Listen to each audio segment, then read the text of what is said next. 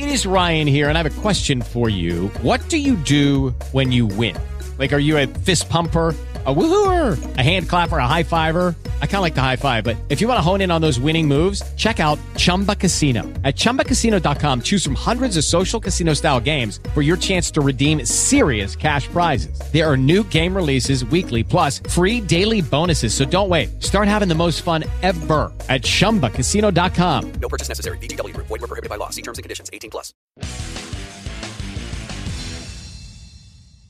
Rutgers Scoutcast 71. Welcome to the program. I am your host, Sam Hellman, back with you for another week. And if I had any comprehension or understanding of copyright laws, this is where I'd be playing some Migos because, well, they were trending in Rutgers country this week. The hip-hop group giving a private performance to the Rutgers football team as a little bit of a reward for training camp, have a little fun, create some buzz on social media, privately funded, so whenever those "how much did this cost" articles come out, don't worry about it. Rutgers did it the right way. I don't get why people have to complain about stuff like that, but heck, we're 47 seconds in and I'm already rambling about nonsense. So here's how this week's show is going to work. Evan Daniels is our featured guest this week. Evan Daniels is one of the most respected basketball recruiting guys in the world, if not the most respected. He's been a huge resource and help to me ever since Scout hired me in 2011. Evan is locked in with recruiting, and who better to talk to with how Rutgers basketball is doing in recruiting right now, with Montez Mathis as the cornerstone of this 2018 recruiting class, but Mamadou Ducour is a big-time post player. Mac McClung, the point guard, maybe combo guard, and most recently Ron Harper Jr. Evan Daniels and I are going to discuss all of that and how Steve Peichel is bringing recruiting back to where it needs to be for Rutgers basketball. Scout National Recruiting Analyst Brian Doan will visit with us briefly to talk about the latest out of training camp. Frankly, it was kind of a quiet week in training camp as Rutgers solidifies its starting group heading into the opener. At the time of this recording, I would say that just about every starter that's going to be announced on that scoreboard is known. I mean, Rutgers probably won't announce a lot of that until it releases the depth chart the Sunday or Monday before the game. Maybe won't announce some of it until kickoff, but quarterback, as I'm sure that anyone that's following these team captain announcements or my coverage on Scarlet Report, quarterback kind of is what it is right now, and we expect Kyle Bolin to win that job. Running back is going to be a rotation, but we know who the main players are. The offensive and defensive lines are essentially set with their rotations. Linebacker, I guess you could say the strong side linebacker is a position to watch as far as someone stepping in and winning that job with another 2 weeks until the opener. The secondary is pretty much set, and special teams also pretty much set. Kicker, field goal kicker, and kickoff a little bit up in the air, but I like Bonagora and Davidoviz.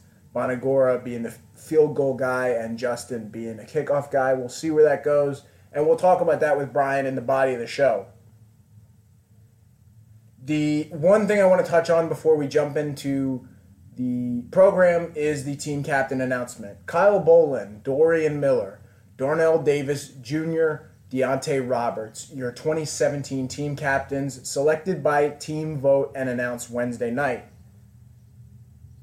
I'm sure that some were surprised by this. The one that I didn't predict, I guess when people started asking me to project the captains, was actually Deontay Roberts. I thought it could be Deontay Roberts, but my projection was Saquon Hampton for that second defensive spot. Darnell Davis Jr. is an obvious choice for team captain. He's one of the nicest kids you'll ever meet.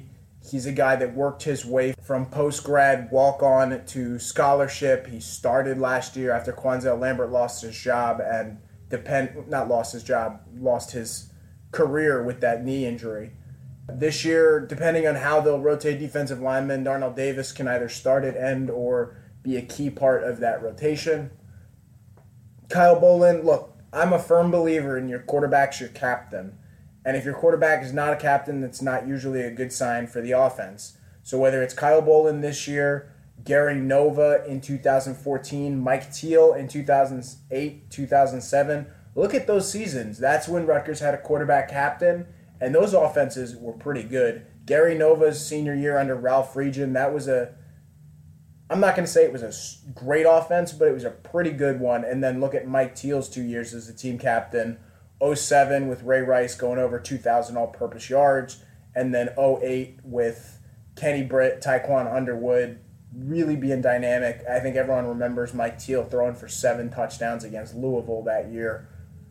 I don't think Kyle Boland's throwing for 7 touchdowns in any game this year, but it's a good sign for the offense when your quarterback is one of your true leaders. My final thought on the captains is that Dorian Miller is the perfect captain. That's what you want as a team captain. We're talking about a guy that came in what was a train wreck of a recruiting class from a character standpoint, but Dorian Miller's character never wavered. He never thought about leaving with everything that went wrong. He never got in trouble with everything that went wrong in the late Kyle Flood era. He quickly won over the new coaching staff. And look, we're talking about a guy that, 5 years ago, his first training camp, he's thinking, I don't know if football is for me. I don't know if this is going to work out. And this is where close to home helps, because he's got his family in Metuchen 6 miles away from campus. He can come see him anytime. That's a big deal for players, and I think why staying home ends up being important for guys is when you do hit that adversity as an underclassman, you have someone to lean on other than your teammates. You have your family there too. Speaking of family, we're going to close out the show this week with one of my daily Targum family members, and that is Kyle Franko. Kyle Franko is the sports editor at the Trentonian. He covers a ton of Rutgers stuff, a ton of local high school stuff, including Rutgers targets, and he's one of my best friends. We talk about a lot of stuff at the end of the show, so stay tuned for about a 20-minute phone conversation there, but it really starts right now with Evan Daniels, Scout's Director of Basketball Recruiting. My pleasure to welcome in Evan Daniels to the Rutgers Scoutcast. If you have followed Rutgers recruiting lately, you've heard Evan's name quite a bit. What's going on, Evan? I'm doing well, Sam. I appreciate you having me on the show. So usually, I was joking about this, usually when I hit up you or Brian Snow or any of our expert basketball recruiting people, usually there isn't a lot going on with Rutgers, but that has been different this year where we're talking about big-time commitments for Rutgers. Is that weird for you to see the momentum that Rutgers has? I don't know if weird is the right way to put it, but they certainly have gained some momentum, and you have to commend Steve Peichel and his staff and what they've been able to accomplish and the inroads that they've been able to make. And you look at Montez Mathis, for example. He was all but headed to UConn, and they were able to flip him last second, and that's a big deal. He's a top 75 player. This is a big deal for Rutgers. So yeah, I mean it's nice to see, and I'm sure it's encouraging for the fans for them to have some momentum and success on the basketball side. Really, my first year doing this was when Mike Rice had that big-time recruiting class, Kadeem Jack and Miles Mack and all those guys, but then Rutgers kind of went quiet in the recruiting trail and tried to go the whole JUCO, grad transfer, whatever they could get. But this year they're blowing up with guys like Montez Mathis, Mac McClung. Is it just a matter of Steve Peichel and his coaching staff and doing the whole AAU circuit the right way? I don't know if you can necessarily pinpoint it outside of relationships. I think that they've dug in on some certain guys, and clearly they've chosen guys that had interest in Rutgers and went after a couple of the guys that they've been able to build relationships. And Sam, one thing that I always think is if you can get a kid on campus, you're in the running. And they were able to get Montez Mathis on campus multiple times. They got Mac McClung, Mamadou Dukaram, who's a physical inside presence. They've had success with these guys, and it's not, recruiting is not an overnight thing. It is relationship based, and it takes time. And the new staff should be commended for what they've been able to accomplish. I want to get your take on Montez Mathis specifically, but you talked about getting guys on campus. Ron Harper Jr., Rutgers just picked him up. He came on campus and committed at the end of the visit, and you know what, Rutgers is not getting Jalen Carey, so they figure let's find a wing with a good bloodline. He's got a size 18 shoe, and maybe it works out, and that lets Rutgers focus on the post going into this first signing period. But Montez Mathis, he's the highest rated guy Rutgers has gotten, I believe, since Kadeem Jack. It might even go back longer than that. Why do you rate him as a top 75 guy, like you said? Well, I think what I like about Montez is his aggressive nature, his athleticism. You know, he's got good size at 6'4". And this is a kid that I've been watching since he was a freshman in high school. And Sam, he's made some really significant upgrades to his game. You know, early on in his high school career, for lack of a better word, I wasn't necessarily a fan of his game. And he went to Oak Hill, and he didn't get a lot of playing time there. And I think the move back to Baltimore was really big for him. And I think, I'm sure he learned a lot at Oak Hill, but coming back, he was really able to maybe more showcase his game. And he's made some significant strides and significant improvements. And, you know, this is a kid that can really get to the basket. He can really finish at the rim. He's very good in transition. I mentioned his athletic ability. Now, he's not a great shooter, but he is capable of making shots. I would say he's average at best from the three-point range at this time. But I just like his aggressive nature. I think he's got the potential to be a really good defender if he buys in and takes coaching. So there's a lot to like about Montez Mathis and his natural talent and ability. Evan, you guys just updated your rankings, and Montez Mathis is still very well placed in those rankings. Obviously, you can find all of that on the Scout Basketball recruiting page. Do you feel like Montez Mathis is a guy that can be the number one, the star player on a team, or is he more of a supporting cast kind of player? Well, I think he can certainly take on, you know, a star role. I think he has the mentality, the right mentality for that. I mentioned how aggressive of a kid he is. I mean, I think he's capable of taking on that role, and he's played alongside Emmanuel quickly, so he's never really had to take on that role. So I think that'll be something that we'll kind of have to wait and see on, because, you know, while he's certainly been a focal point, he's been playing alongside one of the best point guards in the country, so he hasn't necessarily had to be that guy. So talking about point guards, I want to transition into Mac McClung, one of the top point guards in the East that also committed to Rutgers. I believe Georgetown was the toughest competition for that one. What is Rutgers getting here? Because you see the highlight reel dunk stuff on Twitter, but it's more than being able to dunk to be a good point guard. Yeah, Mac McClung is certainly the first thing you see with him is his athletic ability, and he is a tremendous leaper and fun to watch from that standpoint. You know, Team Loaded did a good job of putting him in some of the right situations, and I think Mac McClung is very good in transition.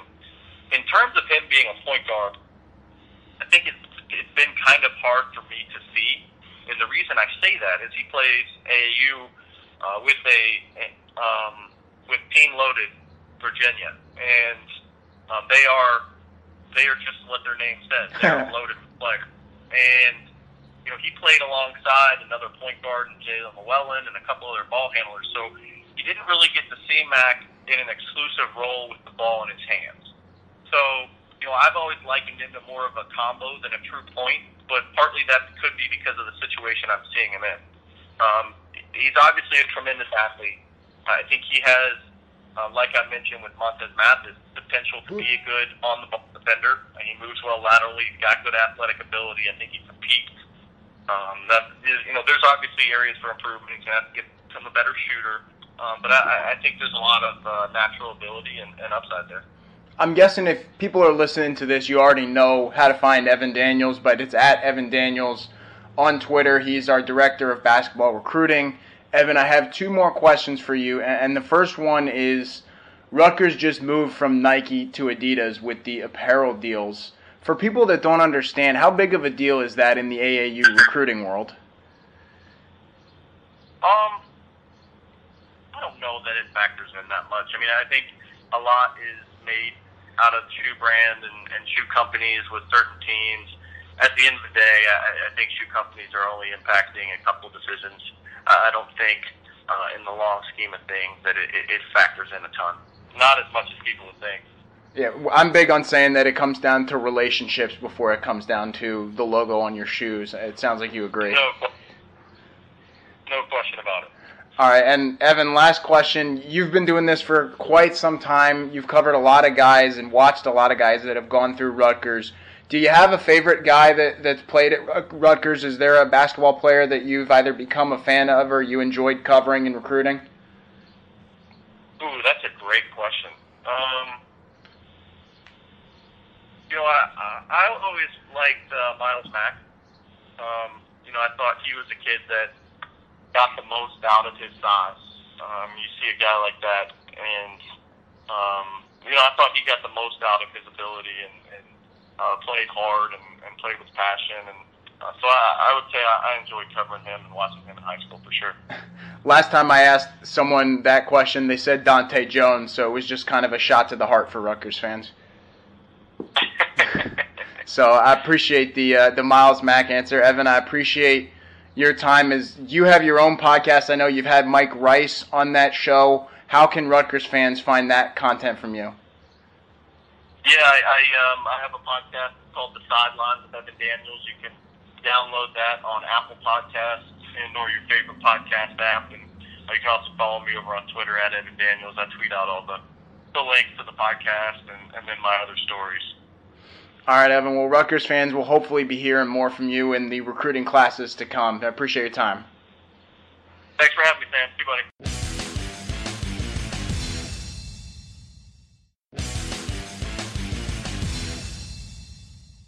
3/4 of the way through training camp now, Brian. You and I have both seen an open, full scrimmage. We've gone through the Rutgers Media Day. Well, let's call it an experience this year. At the time of this recording, Rutgers has not named a starting quarterback, although it's pretty close, I would think, to Kyle Bolin getting that nod. They're going to give every quarterback a legitimate chance and make sure that they believe in their decisions. But frankly, from what I've seen in practice so far, I think that Rutgers pretty much has its starting 22 players for Washington. And that's a really good one, just in terms of now you can start game planning, getting a little bit ahead of things. You still got to get through training camp, get everybody their reps and stuff like that. But to be that far into the process tells you, A, they knew what they were looking at coming out of spring. B, guys performed like they thought they would in training camp so far. And that also means that people haven't snuck up and surprised them very much, which, you can look at it either way, but I look at it as they did their planning and they understand what they have and where they were with a lot of players. And so it just allows people to settle into roles, and it makes sense not to name starters yet, because if somebody gets hurt, whatever reason, I mean, you don't think Washington knows Bolin's going to be the starting quarterback? I mean, come on. I don't think Washington cares who the starting quarterback is that much. Not for week one. No. But, stuff like that, it doesn't matter.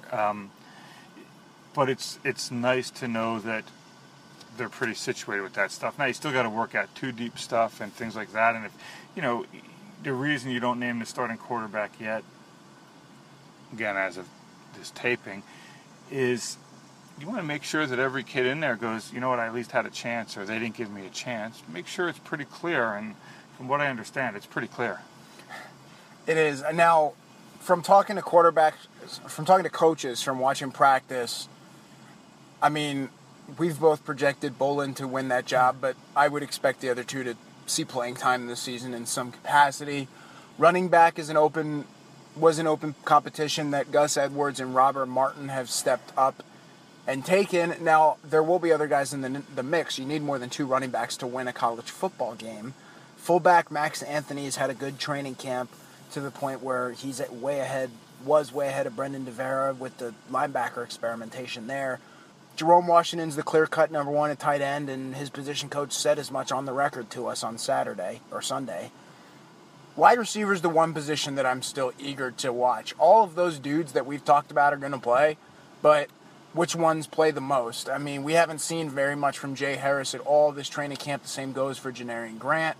I think we've probably seen a little bit more from Hunter Hayek and Everett Wormley than we would have projected, but all the guys are going to play. It's just a matter of who gets how many reps. Duop Mitchell will get a bunch of reps. Bo Melton will get a bunch of reps. And then you're kind of fighting when you go into your 3-receiver, 4-receiver sets. It'll just be something different every week, I'm sure, just based on A, game plan, B, practice and development. I don't think there's a lot of surprise there. And all the other guys you mentioned, those are the same guys we sat there during a podcast in April and talked about how, you looked at them as starters. So it comes as no surprise. The good part about it is you know who you have and you know who your starters are. The downside of it to me is you don't have a ton of depth that created a lot of really tough competitions.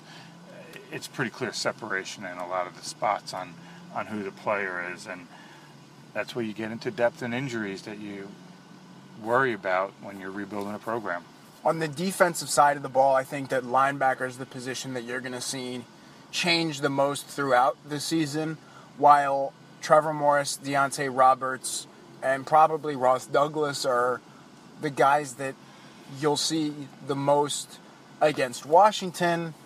That's a position that I really expect to evolve throughout the season, with at least three freshmen seeing the field, starting off on special teams. We saw how Tyreek Williams went from on the bench to starting Sam linebacker in about 6 weeks. I don't see why Tyshawn Fogg or Olakunle Fatukasi or Saeem Simmons can't do something similar. Linebacker defensively is the closest thing to unsettled. Yeah, and I think a lot of it will be dependent on packages. How much nickel do you play? How much time are you running with 3 linebackers compared to 2? Can a guy like Simmons cover a little bit in the slot? Can your safeties cover in the slot and also come downhill? And, is Kai Hester a kid that can maybe play in the box a little bit and kind of give you that hybrid linebacker safety mix? I think a lot of that gets decided with packages and development. And, the other thing is Tyshawn Fogg is a really smart kid. Everything I hear is and I mean in the classroom and on the field, and he picks things up so quickly that I think that allows him to play more as the season goes on, and you're going to want to get him experience. Again, you're trying to win games, but you also want to get your core guys experience, and I think him and Olakunle are 2 guys that will be core guys. Wrapping it up on special teams, look, First practice, day 1, I walked in, the first thing I saw was Ryan Anderson kick a ball. That battle's over. Ryan Anderson's your starting punter. It's not even close, and I think he's probably, this isn't saying much, but I think he's the best punter that we've seen at Rutgers in 5, 6, 7 years probably. That's like saying you're the best punter. Right, or that the 20-yard field goal you kicked with Matt Halodic once was meaningful. It was 35 yards. And it was split the uprights. Speaking of 35-yard field goals, David Bonagorov's, he's going to be your field goal guy. Justin Davidovic, I like him on kickoffs. What do you think, Brian? When I watched the scrimmage last Saturday and they lined up for a 52, 53-yard field goal, I believe you and I were sitting with each other, and I turned to you and I said, this thing's going to go right in the middle of the G in the end zone. And then I said, no, it's not going to be straight. It's either going to go to the U to the left, or I think I said the R to the right. And I said it won't get to the top of the letter, though. And it reached the bottom of the E to the right. So on a 52-yard field goal, the field goal kicker got it 2 to 3 yards into the end zone.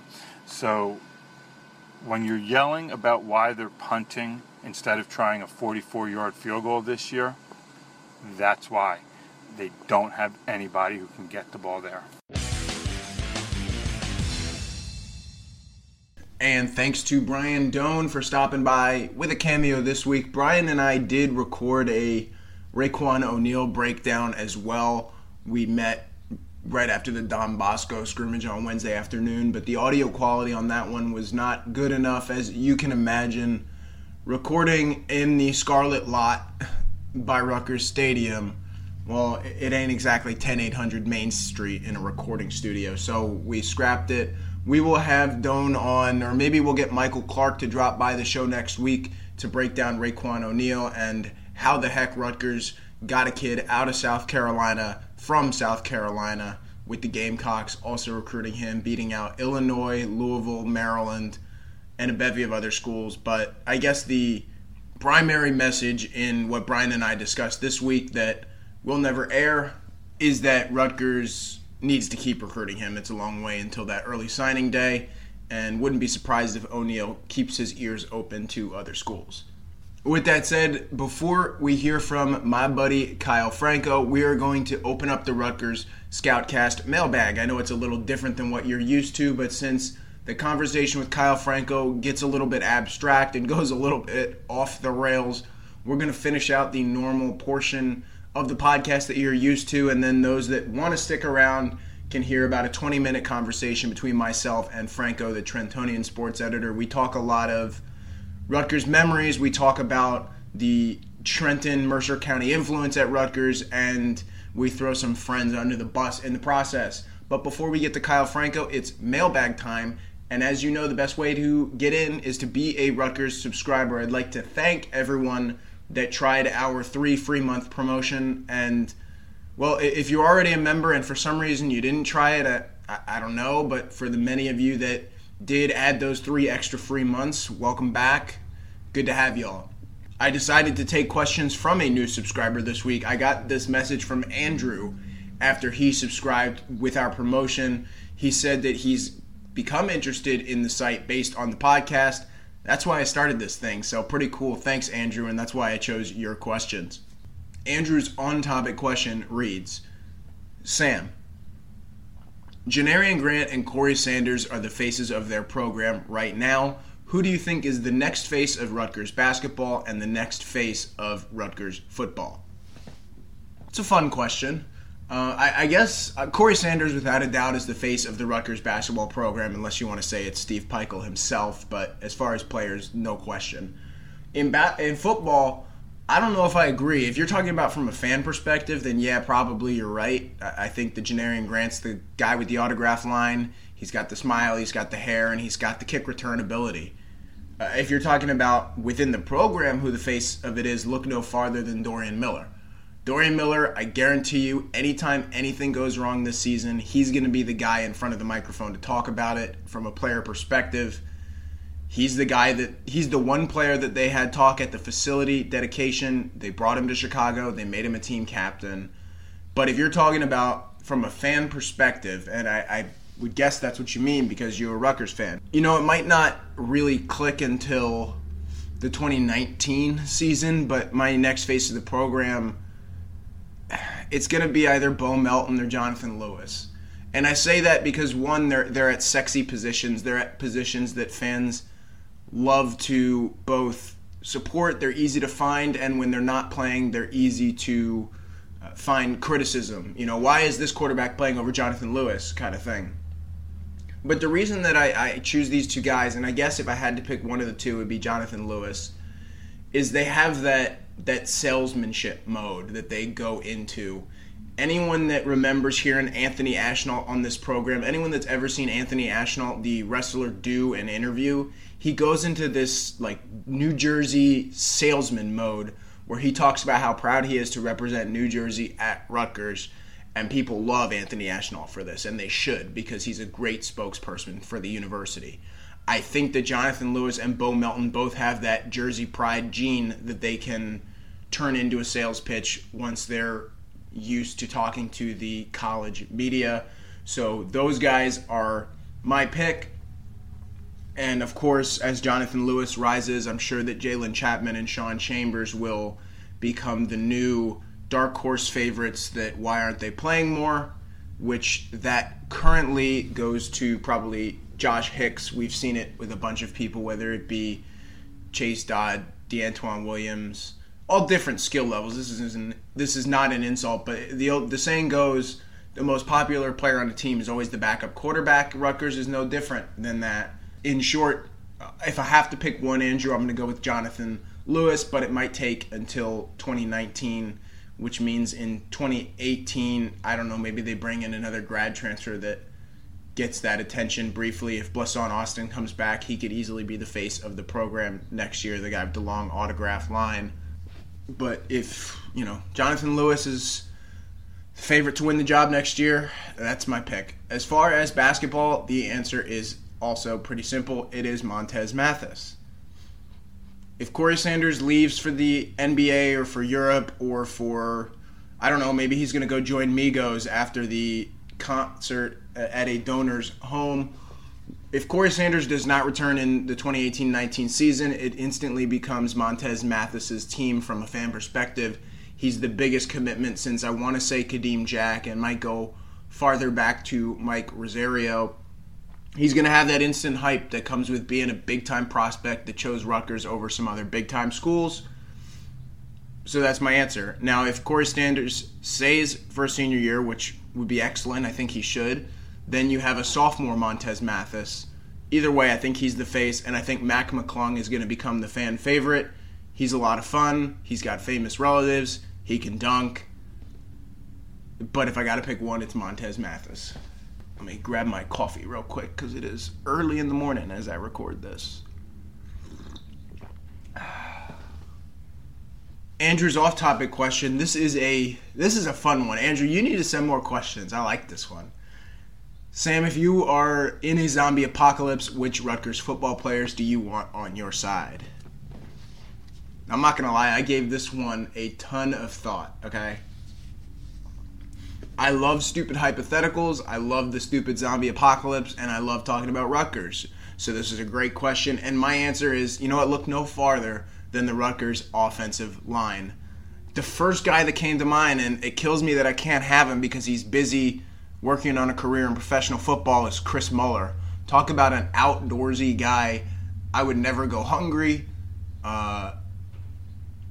He's a big guy. He's a bigger target than I am, too, if it comes to that. But look at a guy like Chris Muller, and he just screams survivalist, and that's what you want on your side, is you want survivalists that are also good people, not the kind of person that's going to leave you behind when that zombie horde swarms. But since I can't have Chris Muller, I think the next best thing on the current team is Marcus Applefield from Weeki Wachee, Florida, which is a kind of a small town.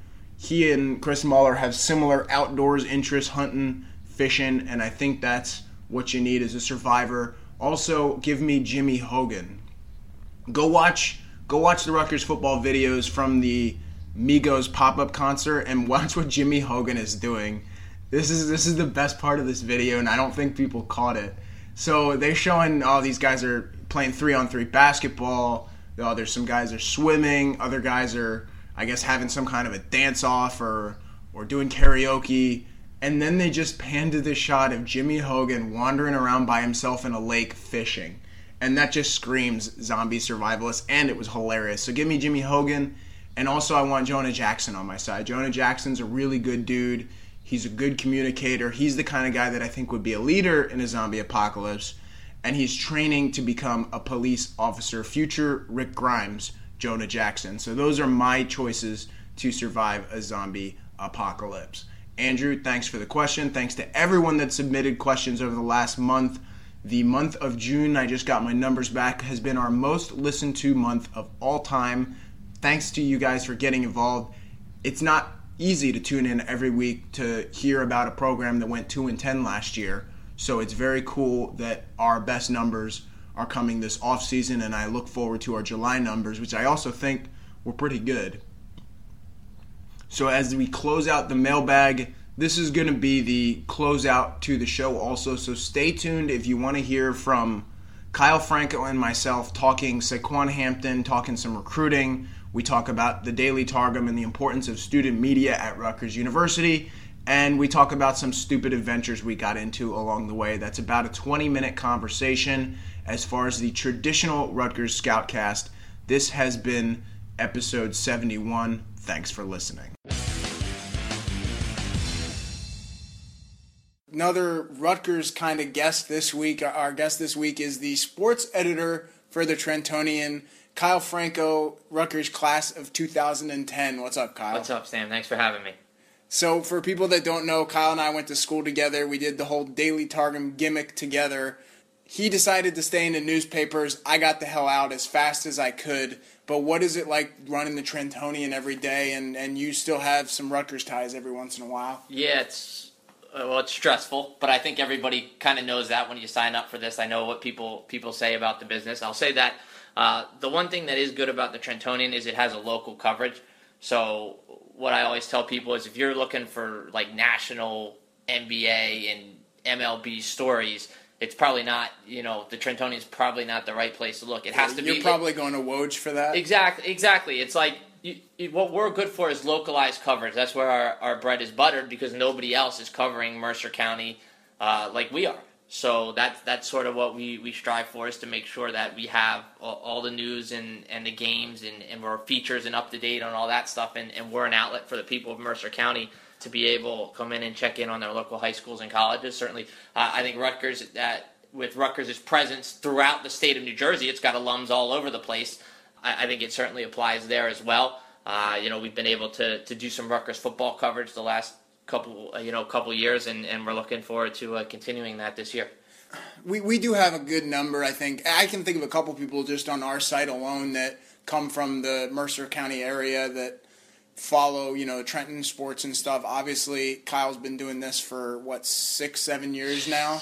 Yeah, something like that, right? Yeah. 2011, I started there in 2011. So. But before you started there and before you did Rutgers, you were the pride of Blue Bell, Pennsylvania. I was. Just like David Osei, former Rutgers offensive lineman. My guy, yep. I guess we'll start there. What brought you to Rutgers, and do you have any good David Osei stories?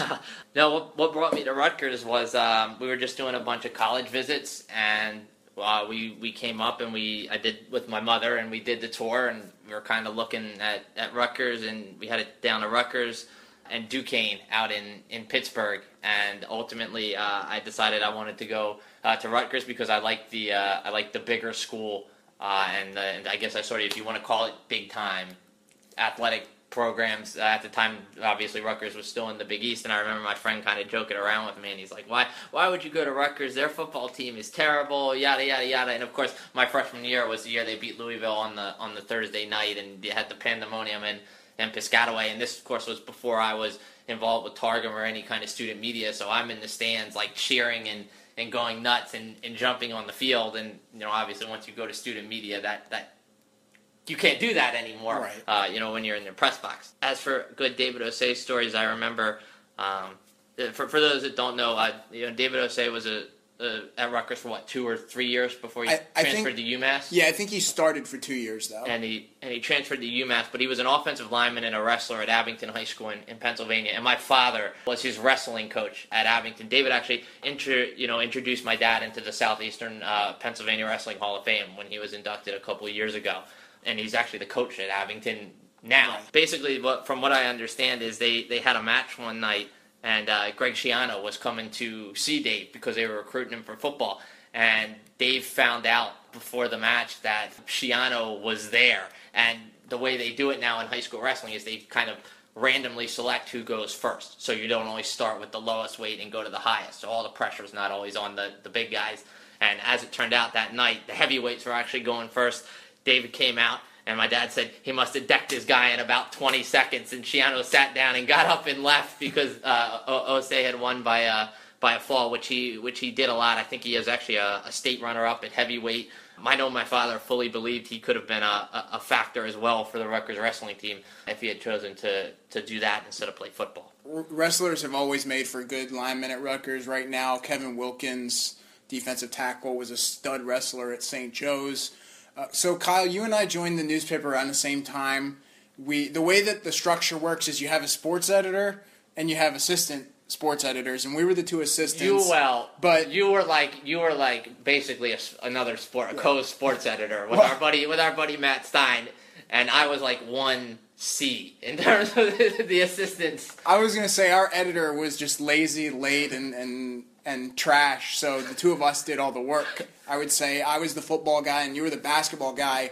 Unfortunately for you, being the basketball guy meant pretty much 4 years of Fred Hill. My 4 years at Rutgers were Fred Hill's 4-year reign of error, which I guess was better than Mike Rice's 4-year reign of terror.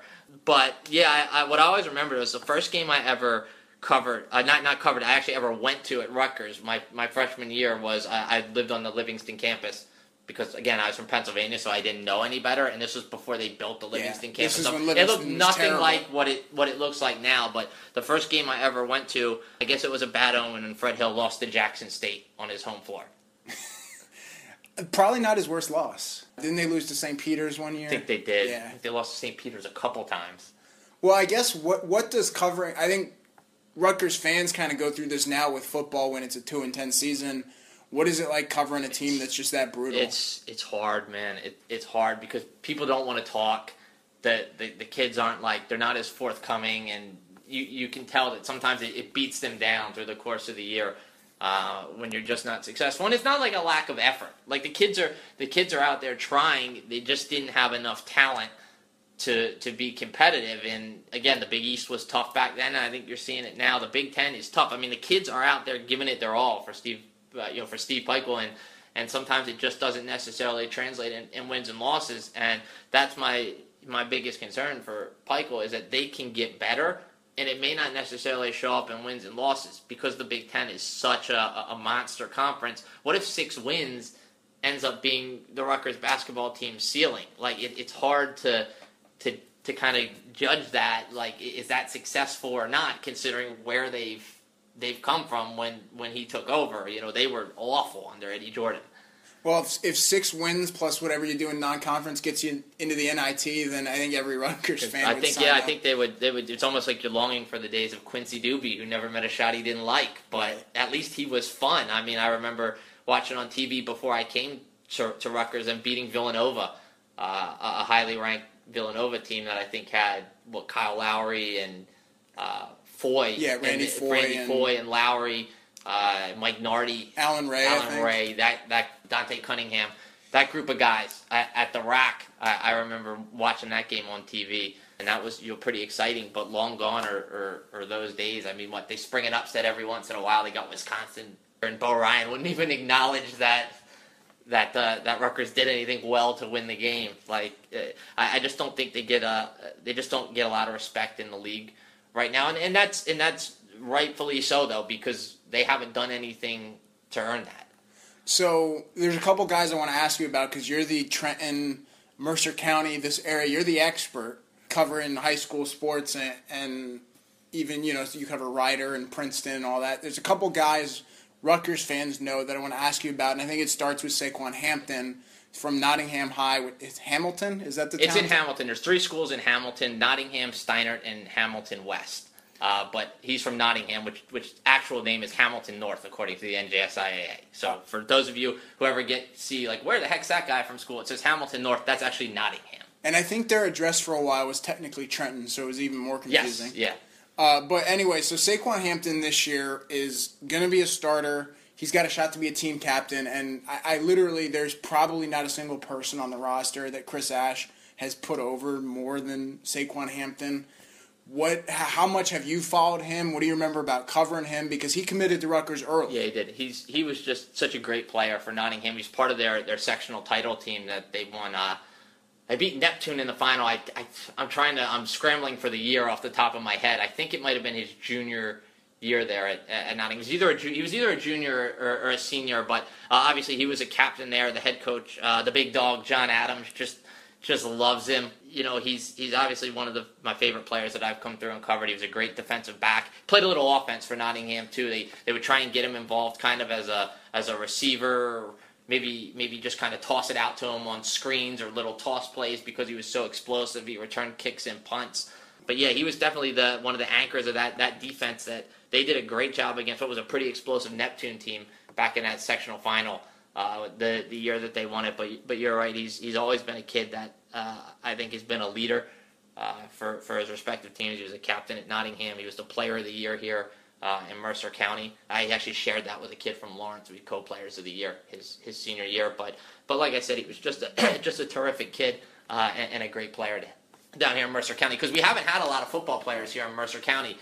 Come out and go on and do big things at Division I schools. You get kids that come through the preps like Hahn and Lawrenceville and Petty, but in terms of the public schools, it's hard to go in and pick out guys that have been really great college players. Well, and we're talking about Hampton now. Got to stay healthy because that's been a problem. You know that. Last year it was a shoulder. It's been 10 different other things. But he stays healthy for 2 years. He's going to the NFL. That would be huge for this area. Oh, that'd be awesome. The other guy that made it out of here from Hamilton West was Demanchi. He's got a brother who's committed to Stony Brook this year, but he had got some time with the Browns, which is pretty neat. And anytime you get a kid from Mercer County that makes it to the professional leagues, everybody rallies around him. Like Malachi Richardson from Mercer County gets drafted in the first round. He's with the Kings now. Davon Reed, who's from Ewing and went to Preston Day, and then played at Miami, got drafted in the second round by the Suns. Like it's a kind of the place where when that happens, everybody always wants to know about, like, how's that kid doing? What's the update on that kid? So it's definitely something that we try and follow as well. Well, I remember I was in Hartford.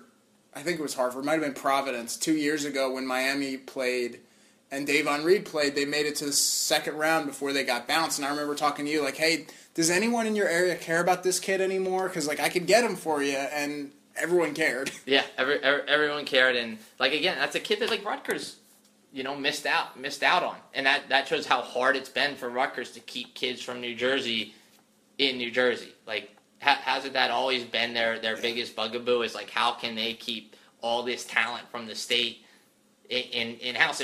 But look, if you're a top player and Rutgers is one of the schools recruiting you, but the other ones are Duke, North Carolina, Kansas, UCLA. Like, which school are you crossing off first? Right. Well, there's two other guys that are right across the river that you cover that I want to bring up real quick before we get back into the other portion of this podcast. They're both from Pennsbury High School, which you've covered. The first is Charles Snorway, who right now third, fourth string running back, but he's had some academic problems. Now he's back on track. He's a guy that played in the triple option at Pennsbury. And then the other guy has just committed to Rutgers recently, Matt Rosso. They've gone through some changes at that school. He's a guy that's been a defensive lineman his whole life. Now he's an offensive tackle, 6'6", 275. Tell me about those two kids. Yeah, and for those that maybe don't follow Pennsylvania high school football, Pennsbury is one of the public school powerhouses in southeastern Pennsylvania. Always have a great program. But, Snorway, like you said, he played in the triple option. They called it the ground and pound at Pennsbury, and they would just feed him time after time again. And he was a big-time back coming out of Pennsbury. Had huge numbers. Had pretty good speed, too. Could hit the hole and really pull away from guys. And then the other kid, like you mentioned, the lineman, going through changes. Pennsbury went from the ground and pound to the spread, and they struggled a little bit under their new. Dan McShane's the new coach there. Before it was Galen Snyder, who had been there for a long time and had a lot of success. He also coached J.J. Demden, who went to Rutgers. Yeah, he retired. Dan McShane, who was one of his assistants, comes in. They've thrown out the ground and pound. They've gone to this more of a spread attack. So we'll see how that, sort of affects a kid who was playing on the defensive side of the ball. Now he's on the offensive side of the ball. And certainly I think the blocking assignments are different when you're spread out, you're spread out as opposed to being in the ground and pound. And like I said, Pennsbury went 5-5 and missed the playoffs for the first time in like forever this year. So they struggled a little bit matching the talent with the kind of system they wanted to play. But certainly when you have that kind of 6'6", 270 or whatever he is, that kind of body is a Division I body, and certainly it's going to be up to Chris Ash and his staff to transition him from defensive line to offensive line. So before I close out this episode, I have a feeling that people that want to learn more about Matt Rosso, you're going to be hearing from him in the Trentonian. You guys cover Rutgers football every week, just like other people, and usually what I like about the Trentonian is you guys do something different than everyone else, whereas you're pretty much going to read the same boring practice notebook in the other 3 or 4 Jersey papers. You guys try and do something different. Where can people find your work or Trentonian work if they want to see more Rutgers? Sure, it's www.trentonian.com, and then you can find the sports tab. It's there. We'll tweet it out. Our Twitter is @SportsTrenton, and then for me, I'm at KJ_Franko, Franko. You won't find me tweeting much about Rutgers because I'm on. I do the college hoops in the winter, but that's mostly Rider and Princeton. We have 2 Division I schools in Mercer County ourselves. Do some high school stuff as well. But I might be tweeting about some high school football, so you might see me tweeting about a potential Rutgers recruit. Yeah, well, I'm glad that we're kind of wrapping up here because I have a feeling there's a lot of bad stories that you could tell about me from all the time we've spent on the road together. I close out every episode with the same 3 questions. I call them the big 3. So my first question, Kyle, who's your favorite Rutgers athlete of all time? Oh my gosh, my favorite Rutgers athlete of all time. Putting me on the spot. That's the point. Oh, my head is just scrambling. Favorite Rutgers athlete of all time. Give me Brian Leonard. All right. I reserve the right to text you later and change that. But for right now, you can give me Brian Leonard. I love Hamidi Ndiaye too, even though they didn't win a lot. He's such a nice kid. One of my favorite guys to cover. So give me Hamidi. Former Washington Wizards draft pick. Yeah, give me Hamidi. All right. Second question: what's your favorite memory when you think about your time, either at Rutgers or covering Rutgers athletics? My favorite memory, the Mechanicsburg pileup, right? go ahead and tell the story. So this was like the end of the basketball season, and Rutgers was going out to Pittsburgh, and we were going out to make the trip. It was myself, our sports editor, Matt Stein, Stephen Miller, who was not the professor, who was also... Yeah, the good one. The good one was also on our staff, and then we had a photographer whose name I don't recall, but there were 4 of us. All photographers are the same.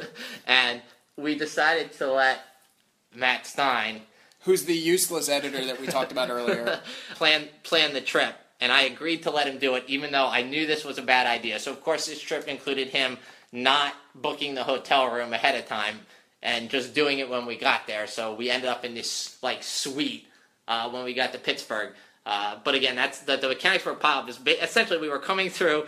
We were passing through Pennsylvania, and we pulled off at the exit for Mechanicsburg, Pennsylvania, and we stopped at a diner.